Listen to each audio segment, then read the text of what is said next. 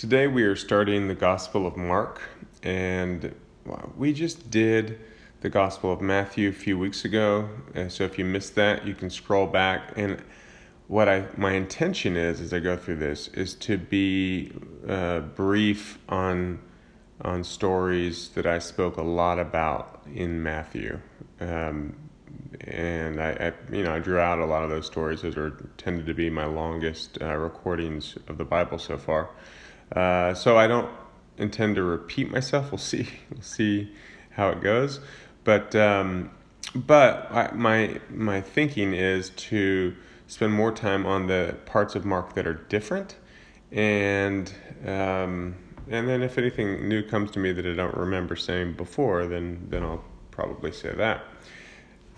Mark was probably the first gospel written. Mark, also called John Mark, was not an original disciple. So it's possible he's one of the hundreds of people that followed Jesus around, and they were called disciples also, but he's certainly not one of the 12. There is a long-standing tradition that he was the rich young ruler, and so when we get to that story, we'll point out a thing or two there that would give credence to that. But he did spend some time with Paul and Peter. Now, his time with Paul wouldn't really affect this writing because Paul wasn't there either. And there's, interesting things. We see a lot of growth and maturity in the life of Mark in the writings of Paul, because Paul got tired of Mark for failing them during a mission and wanted to kick him out. He's related to Barnabas, so Barnabas wanted to keep him. There's a good chance that they were funding Paul's trips, and so they thought they had a right to do this, and Paul said that, that has nothing to do with anything, so he kicked him out. But later on in Paul's life, we see he says Mark was indispensable to him. So we see some maturity going on in the life of Mark there. But we also know through Peter's writings, he spent a lot of time with Peter. And early writings, extra-biblical writings, tell us that Mark cataloged all the stories of Peter that, as Peter would preach. And so he gathered those together, and that's what this gospel is. It's basically Mark's version or remembrance. And he may have sat there and Peter just told him right to him, and he wrote them straight down as a scribe. Or maybe he just heard Peter preach the same things over and over again, and so he compiled them all in a written account. I'm assuming Mark was first primarily because Matthew and Luke are both longer. Those three Gospels are called the Synoptic Gospels, and that's because they follow a very similar storyline. They have a lot of the same stories in them, although each is unique, and they follow kind of a similar pattern. John is very different. John was written way later, and I think John probably had access to all the other Gospels, and he said, well, I was there, and I've got some different stories that haven't been told, so I better write these down before I die, because John was written very late. Mark is the shortest Gospel, and so my thinking is that he wrote it, and it was an incredible thing at the time. And then when Matthew and Luke came along, they probably had access to Mark, and they said, well, I'm going to flesh out some more details that were not included in Mark. And so would make sense to me why those are longer than this one. Because if you compare this to those, a lot of people think it comes up short. But if this is the only gospel, this would have been pure gold to you, right? So anyways, all that makes sense. And the book begins, the beginning of the gospel of Jesus Christ, the Son of God, as it is written in Isaiah the prophet. So he begins by saying Jesus as the Messiah was prophesied in this way by Isaiah, and that there would be a messenger crying in the wilderness, and that was John the Baptist. John was living on the land, dependent on God alone, and preaching to everyone, saying, after me one is coming who is mightier than I, and I am not fit to stoop down and untie the thongs of his sandals. I baptize you with water, but he will baptize you with the Holy Spirit. So he's pointing to the fact that this Messiah is much greater than I, and everyone thought, at least all the common people thought, John was this amazing prophet of God. So the fact that he was saying Jesus was greater was a pretty big deal. So Jesus shows up, John baptizes him, and he sees the dove come down, and as the Holy Spirit come down as the dove, and God says, "You are my beloved Son, in you I am well pleased." And then immediately Jesus is impelled to go into the wilderness and spend 40 days there being tempted by Satan. And the angels were ministering to him. He was with the wild beasts, and that's all Mark shares about that story. Then we see John is taken into custody, and Jesus comes into Galilee and preaches the gospel of God. So what is the gospel of God? What are the first words Jesus says in the Gospels? "The time is fulfilled, and the kingdom of God is at hand. Repent and believe in the gospel." So he's not preaching of a salvation, sinners saved by grace. He's preaching of a kingdom of God, to repent from our life in the old world, which certainly includes turning away from sin. But it's more than that. It's turning away from carnal life and entering into the kingdom of God, which he says is at hand. He is bringing this kingdom. And then Jesus is walking in Galilee, and he sees Simon Peter, and he sees Andrew fishing, and he says, "Follow me, and I will make you become fishers of men." So he's saying, just as you pull fish out of the lake into the dry land, they're coming from one reality into a completely different reality. I will help you to pull men out of this fallen reality of earthly life and into this kingdom reality. Then we see James and John, the sons of Zebedee, were in the next boat over, and they're fishing also, and he calls them. They immediately leave his father and their hired servants, and they follow him. Then they go into Capernaum. That ends up being his home base for his ministry, and he's preach on the Sabbath. He preaches in the synagogue, and the people are amazed at his teaching. They're amazed because he taught as one that has authority. Most of the teachers would just say, well, this teacher said this, and that teacher said that, and so here I've compiled what a bunch of teachers have to say about this scripture. Whereas Jesus would come and say, here is what the scriptures mean. I receive wisdom and understanding from the Father, and I'm giving them to you. And then we see an interesting story in 23. The people experiencing him, they experience, wow, there's something different about this guy. They have a sense there's something different. But they certainly aren't thinking, wow, this is the Messiah.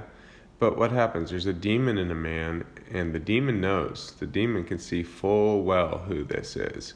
And so he cries out, what business do we have with each other, Jesus of Nazareth? Have you come to destroy us? I know who you are, the Holy One of God. So that Jesus is not confused by who Jesus is. He sees in the Spirit. He is Spirit. And Jesus rebukes him and says, be quiet and come out of him. And so he throws him into convulsions. The unclean spirit comes out with a loud voice, and everyone's amazed, and they start debating, well, what is this? A new teaching with authority? He commands even the unclean spirits, and they obey him. And so news starts spreading about who he is. When God starts moving in power in an area, the spiritual kingdoms tremble. The spirit world of darkness comes against this violently. And angels are mustered to assist.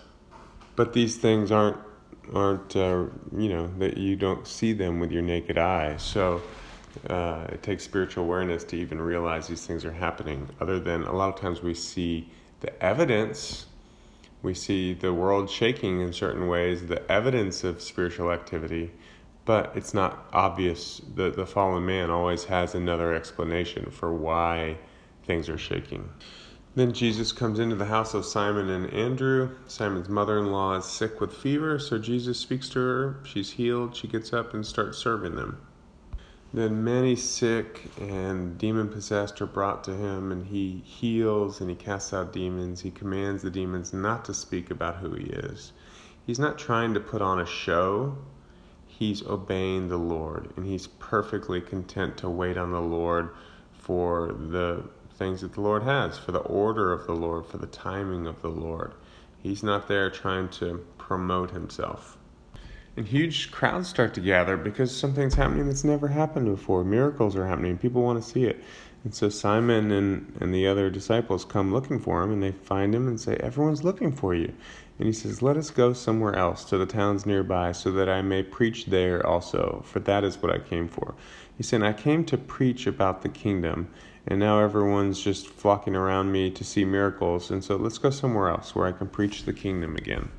And this was the pattern that he basically spent years doing. I mean, he had other specific things he did along the way, but that's the pattern of what he did. And there's a leper that came to him, and he was desperate for healing. And he said, "If you were willing," so he was desperate for his own healing. He believed Jesus could heal him, and he approached him for it. And Jesus says, "I am willing, be cleansed." And so he was healed, and Jesus told him, "Go and see that you say nothing to anyone, but go show yourself to the priest and offer for your cleansing what Moses commanded as a testimony to them." So Moses had strict commands about what a leper should do and how to prove that you're clean so that you're not having to be, staying outside the people. And he says, "Go and abide by this law." But the leper didn't listen and went around just telling everybody what happened, and the news got to where Jesus couldn't enter a city anymore. And I was in a bar long decades ago, and I saw was it Adam Sandler, I think? I don't know, somebody famous. And he was just kind of sitting in a corner of the bar, and he was just, enjoying himself with a couple buddies. And all of a sudden, word started spreading through. This is a different time. I don't think this would happen today, but we weren't as used to seeing famous people in Austin back then. And the word started spreading through the bar that he was there, and all of a sudden, all the faces turned towards him, and all of a sudden, everybody wants to talk to this famous guy. Everyone is looking at him. It became very uncomfortable for him. Yeah, he's not the Messiah, but all of a sudden, the entire scene, he came to enjoy the scene, and all of a sudden, the scene was all about him. He had to leave. He went somewhere else from there, but. Jesus has a purpose, and then when everyone's just all about him, it kind of kills his purpose. That's not a perfect analogy, I apologize, but somewhat of a similar effect. When everybody all of a sudden just became about the guy, it no longer became a good atmosphere for the guy. Jesus came to preach the kingdom, but when everyone just became consumed with seeing miracles, it was no longer the atmosphere that he wanted to preach the kingdom in, and so he would go somewhere else where it was a fresh people to which he could preach the kingdom.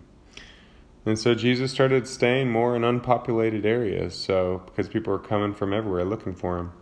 And then we're into chapter 2. After some time, Jesus comes back to Capernaum, and then the word gets out again, and people start crowding around, and they fill up the home so much that there's no room to get in.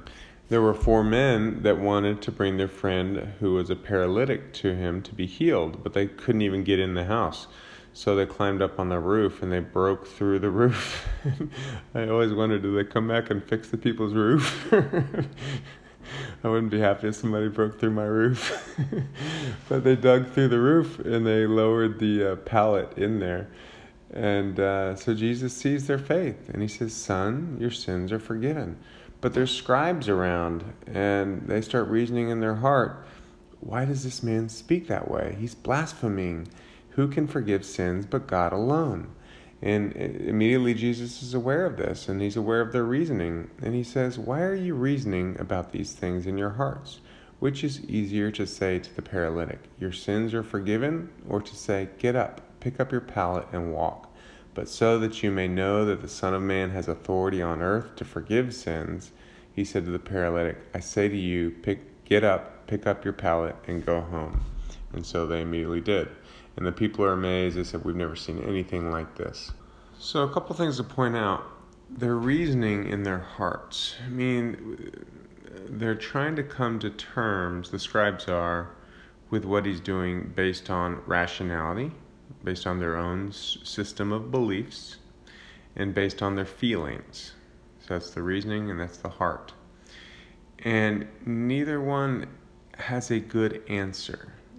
Things of the Spirit are above man's ways. They're above our rationality. They're above our feelings.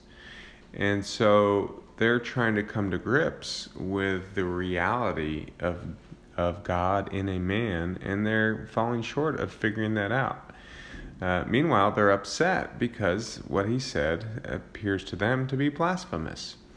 And so because he has said your sins are forgiven, that is easy to say, but hard to show or prove that you have the authority to do a thing.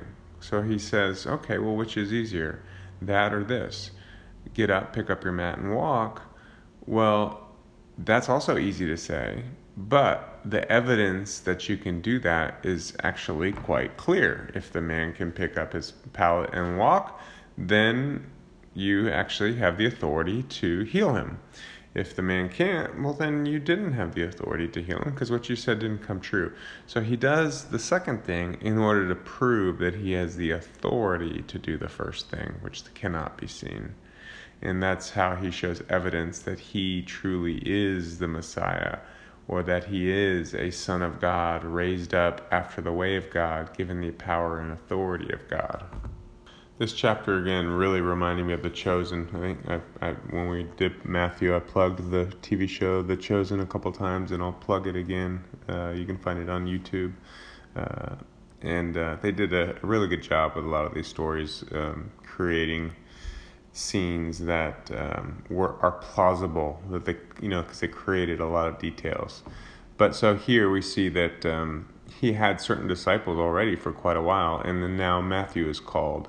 And so, again, that they stuck to this kind of a timeline. And so, as he passed by, he saw Levi, the son of Alphaeus, sitting in the tax booth. And he said to him, "Follow me." And he got up and followed him. So Levi, a lot of Jews, still today, Jews often have two names. You might know them as one, but their Jewish friends and family might know them as another.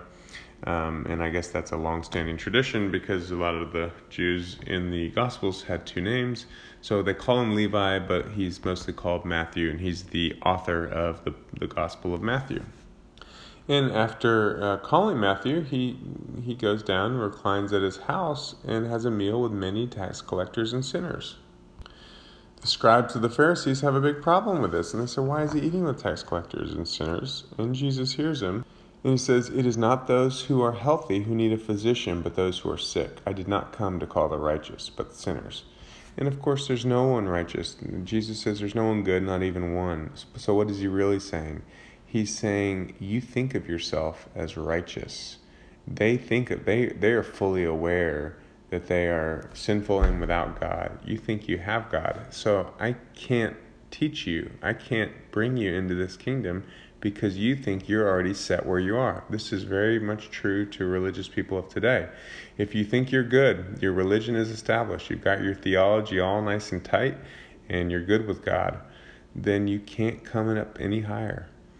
He says, but these people, they're desperate for me. They're desperate for the truth. They're desperate for a new living way, and I can bring them into this way. And then the disciples of John and the Pharisees in training are fasting, and they're confused. Why do Jesus' disciples not fast? And so they ask him, and Jesus says, while the bridegroom is with them, the attendants of the bridegroom cannot fast, can they? So long as they have the bridegroom with them, they cannot fast. But the days will come when the bridegroom is taken away from them, and then they will fast in that day. And so he says, right now, they are with me. This is a time of blessing and training. There will be difficult times ahead for them. But right now they will enjoy the fact that I'm with them and I'm teaching them every good thing. And then he gives a picture. 21, no one sews a patch of unshrunk cloth on an old garment. Otherwise, the patch pulls away from it, the new from the old, and a worse tear results. No one puts new wine into old wineskins. Otherwise, the wine will burst the skins, and the wine is lost, and the skins as well. But one puts new wine into fresh wineskins. This is not so much addressing whether they fast or not, but it's addressing the heart of the question. The disciples of John and the disciples of Pharisees were thinking, hey, we're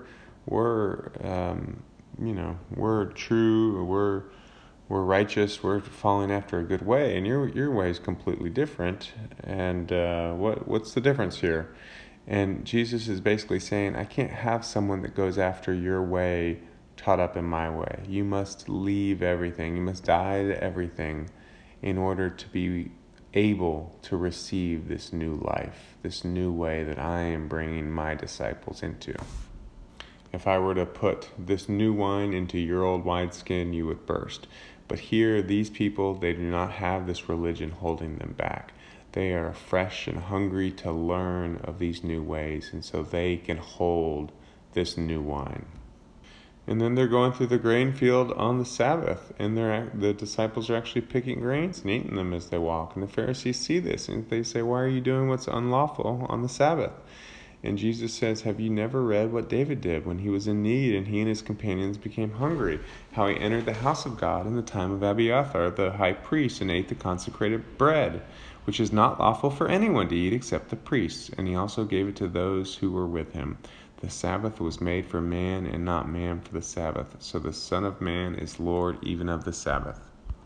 He says the Sabbath was to worship the Lord, come closer to the Lord, and have a time every week, once every 7 days, to be dedicated to the Lord. So we grow closer to Him and realize He's the giver of life, He's the reason for life, He's the way of life.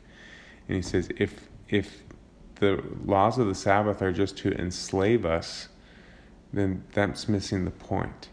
The Sabbath is to worship the Lord, follow the Lord, grow closer to the Lord. He said that's what these disciples are about. So whether they eat grain along the way or not is completely irrelevant, because they are giving their lives to me. Here you are sitting here saying, "I'm following these laws," but you're skeptical of my way. You're skeptical of my life. Here they are giving their lives entirely to me. So what matter is it if they eat some grain or not? You're not eating the grain, which may be a correct interpretation of that little slice of the law, but the entire law points towards me, and you're completely missing me because you're so set in your religious ways. And then we're on to Mark 3. And then Jesus enters a synagogue on a Sabbath, and they're trying to set him up. They have a man with a withered hand there, and they want to see if Jesus is going to heal him, because that's unlawful on the Sabbath. And Jesus sees him. He says, "Get up and come forward." And so he realizes he's being set up, and so he does this in such a way as to address the setup before he steps in it. And so he asks everyone, "Is it lawful to do good or to do harm on the Sabbath, to save a life or to kill?" But they kept silent. And so, looking around at them with anger, grieved at their hardness of heart, he said to the man, "Stretch out your hand." He stretched it out, and it was completely restored.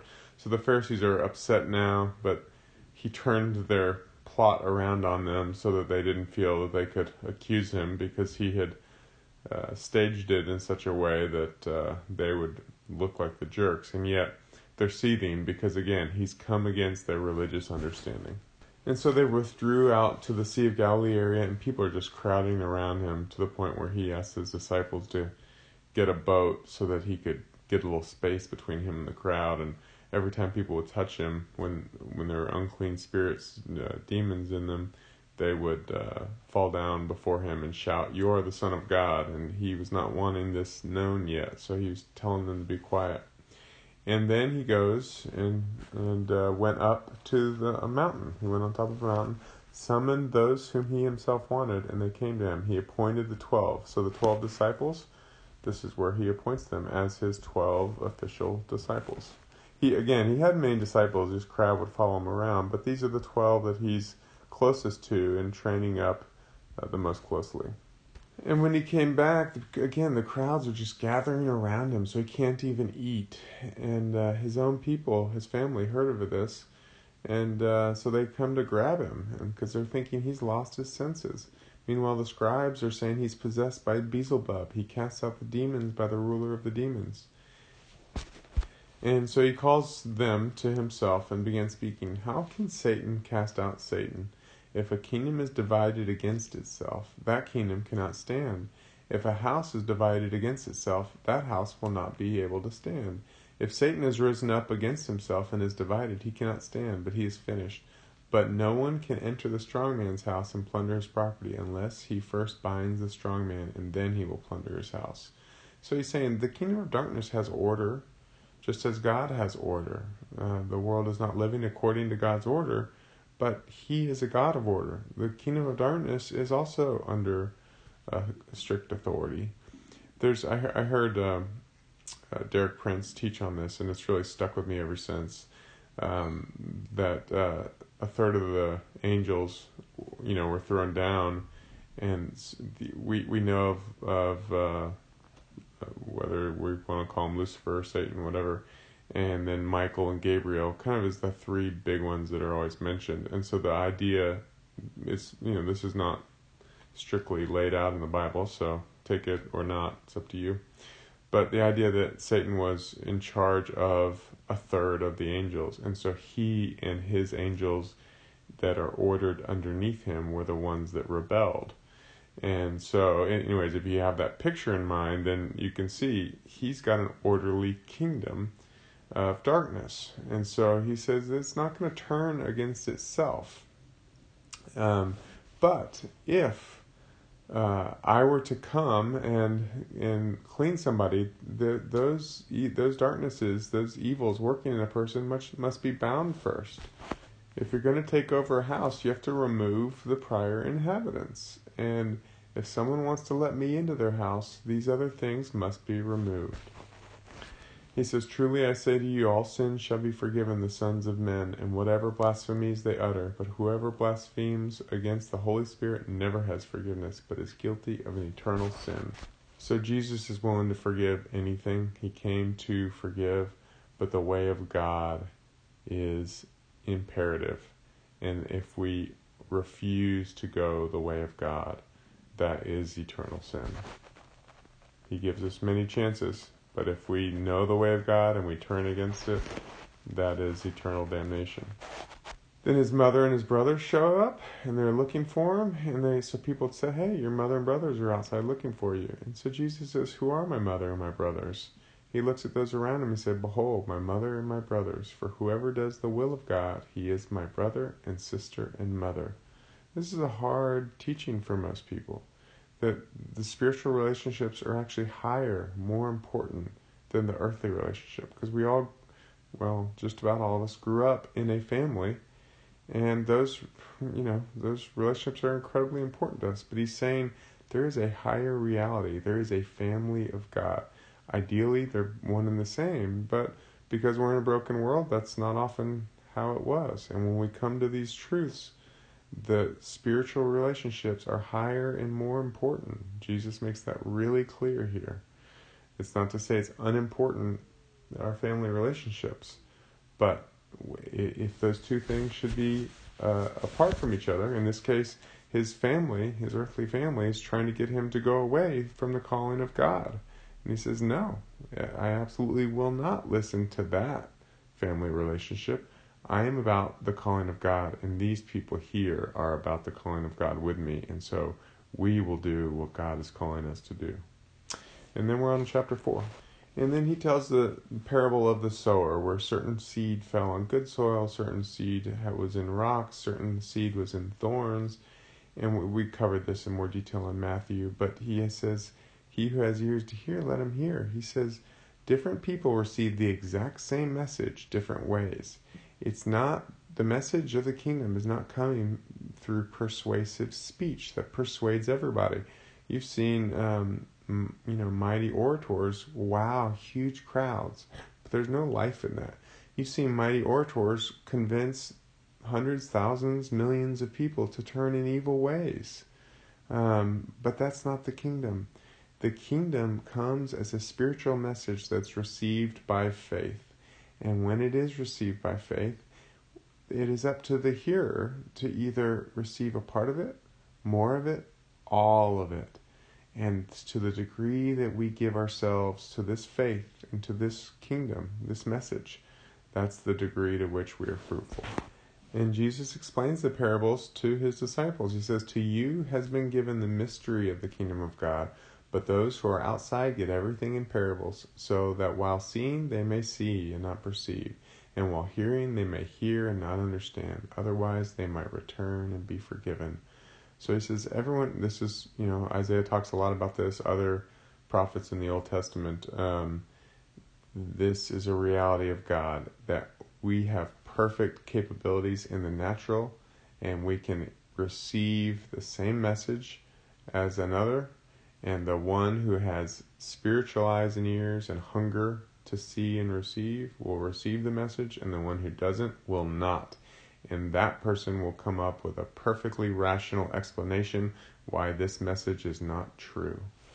And they might use scripture to back up their message, but that doesn't mean they have eyes to see, because they do not.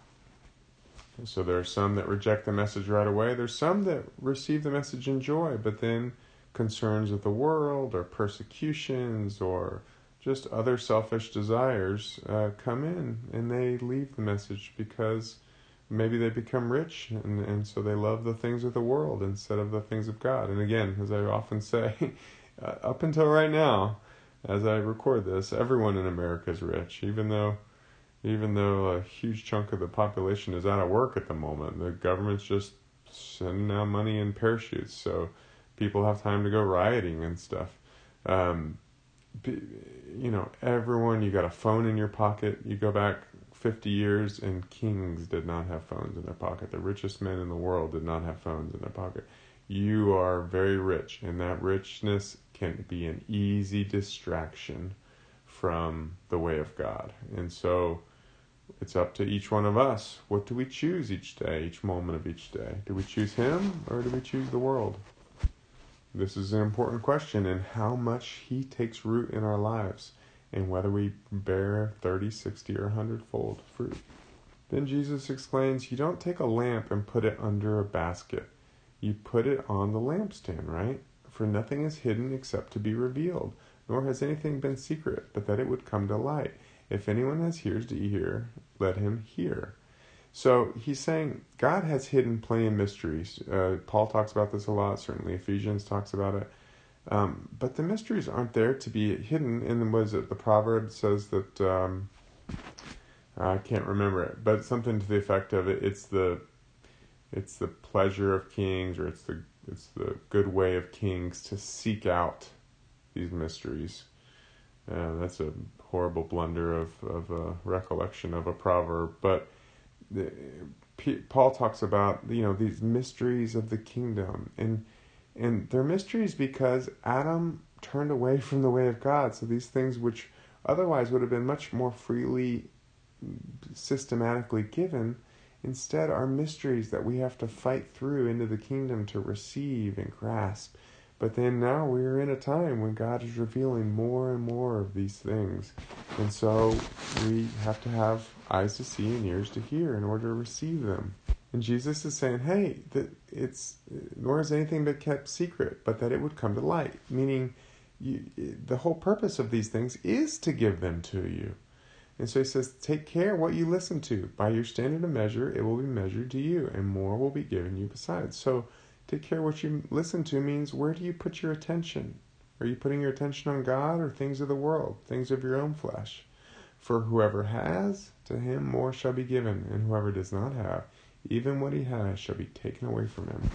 This maybe doesn't go by the politically correct version of what's just and fair, but God's not interested in that. God's interested in people who want Him above all else. And for those, He will raise us up to complete His purpose for mankind. And when you understand that His purpose in mankind is for us to inherit everything that He is and everything that He has, well, that's far more incredible than anything that would distract you. And so, why wouldn't you want to give everything to this? But it's a fight, it's a battle, because we are in a battle that we cannot see, and those forces that are against us want to distract us in every way possible. So here's a parable of the seed that I don't think is in Matthew 26. The kingdom of God is like a man who casts seed upon the soil, and he goes to bed at night and gets up by day, and the seed sprouts and grows. How he himself does not know. The soil produces crops by itself, first the blade, then the head, and then the mature grain in the head. But when the crop permits, he immediately puts in the sickle, because the harvest has come. So Jesus is saying, if you're a farmer, you're planting seeds, and you're watching, and then when it looks like the time is right, you're putting the sickle to it, you're harvesting. He says, but you have no idea how the dirt raises the head out, how the crop itself grows. That is completely beyond your control. But you see certain aspects of it, and so you participate in those aspects that you do understand, and God does the rest. It's the same with the kingdom. We are not capable of maturing ourselves. If you put everything on yourself to pull up your britches and make yourself mature in the Lord, you cannot do it. You have to be dependent on Him. It has to be a life of faith and a walk of faith. However, that's not to say that this is just random occurrence that happens and you're not involved. We do give ourselves to Him for this process. We do desire Him, we seek Him, and He does the growth. So it's a two-way street. He is the one that is all-powerful in order to put eternal life into our carnal bodies and bring the kingdom of God, the heavenly reality of His life, into us, a person trapped in a dying body at this moment. He's all-powerful and not only willing, but that's His plan for us. But we have to agree to the plan. We have to seek Him for this. We have to continually separate ourselves from the world and say, I want you. I want all that you are, all that you have. And that's our part in it. So we can't do the amazing, miraculous part, but we have to do the part that is, up to us. If you think about when Israel took the promised land, for Jericho's the story I always give. Jericho was such a strong city, such strong walls, nobody could take it. So what God do? He had them march around 7 times and then 7 times, or 6 times and 7 times. And so their part seemed kind of foolish, but their part was obedience. And then God brought down the wall so they could have the great victory. And it's the same with the spiritual life. We can't do the amazing things, but we can walk in obedience, and He will do the amazing things. And then He moves on to the parable of the mustard seed, and that's that same picture. The kingdom starts out very small in us, and then the more we seek Him, the more He will grow it into where it becomes from a tiny seed to a mighty tree. Just as the kingdom came with Jesus as one seed sown in the ground of humanity, so now we have many millions that follow after His way, and this is only just beginning to come into the fullness of what He lived for. So it's both throughout all humanity, it's also throughout a person. This tiny seed is planted, and it's still a mostly selfish carnal person. But the more we seek after Him, the more the seed grows into us to make us a mighty tree. In a sense, He pretty much just taught them in parables. He would explain to His own close disciples what He meant. But for most of the people He's talking, He just spoke in parables. And then Jesus says to them, let's get in a boat, go on the other side. And so they do, and He decides to take a nap in the front of the boat. And the storm whips up, and the disciples are afraid the boat's going to break up and they're all going to drown. And so they wake Him up and they say, Teacher, do you not care that we are perishing? He gets up, rebukes the wind, and said, Hush, be still. And the wind dies down, and it's perfectly calm. And He says, Then why are you afraid? Do you still have no faith? They became very afraid. Who then is this, that even the wind and the sea obey Him? So Jesus understood, we are on God's purpose here. We have a purpose. We are about God's work. A storm is not going to come and destroy that work. Why would we even be afraid of such a thing? Now, there's lots of reason to have fear when we live according to the world. When you look around the world right now and everyone's in fear, well, it's because they're not living according to the way of God. If we're living according to God, why would we fear anything other than God? If we are living according to His life that He calls us to, then there's no place for fear, because anything that comes, we certainly might have difficulties, even this storm. Maybe that's a kind of a small difficulty. But God will bring us through everything that He needs to bring us through in order to fulfill His purposes. And if we are living according to those purposes, there's absolutely nothing to fear. And that's living in faith, or at least one aspect of it. And that's it for today. God bless you.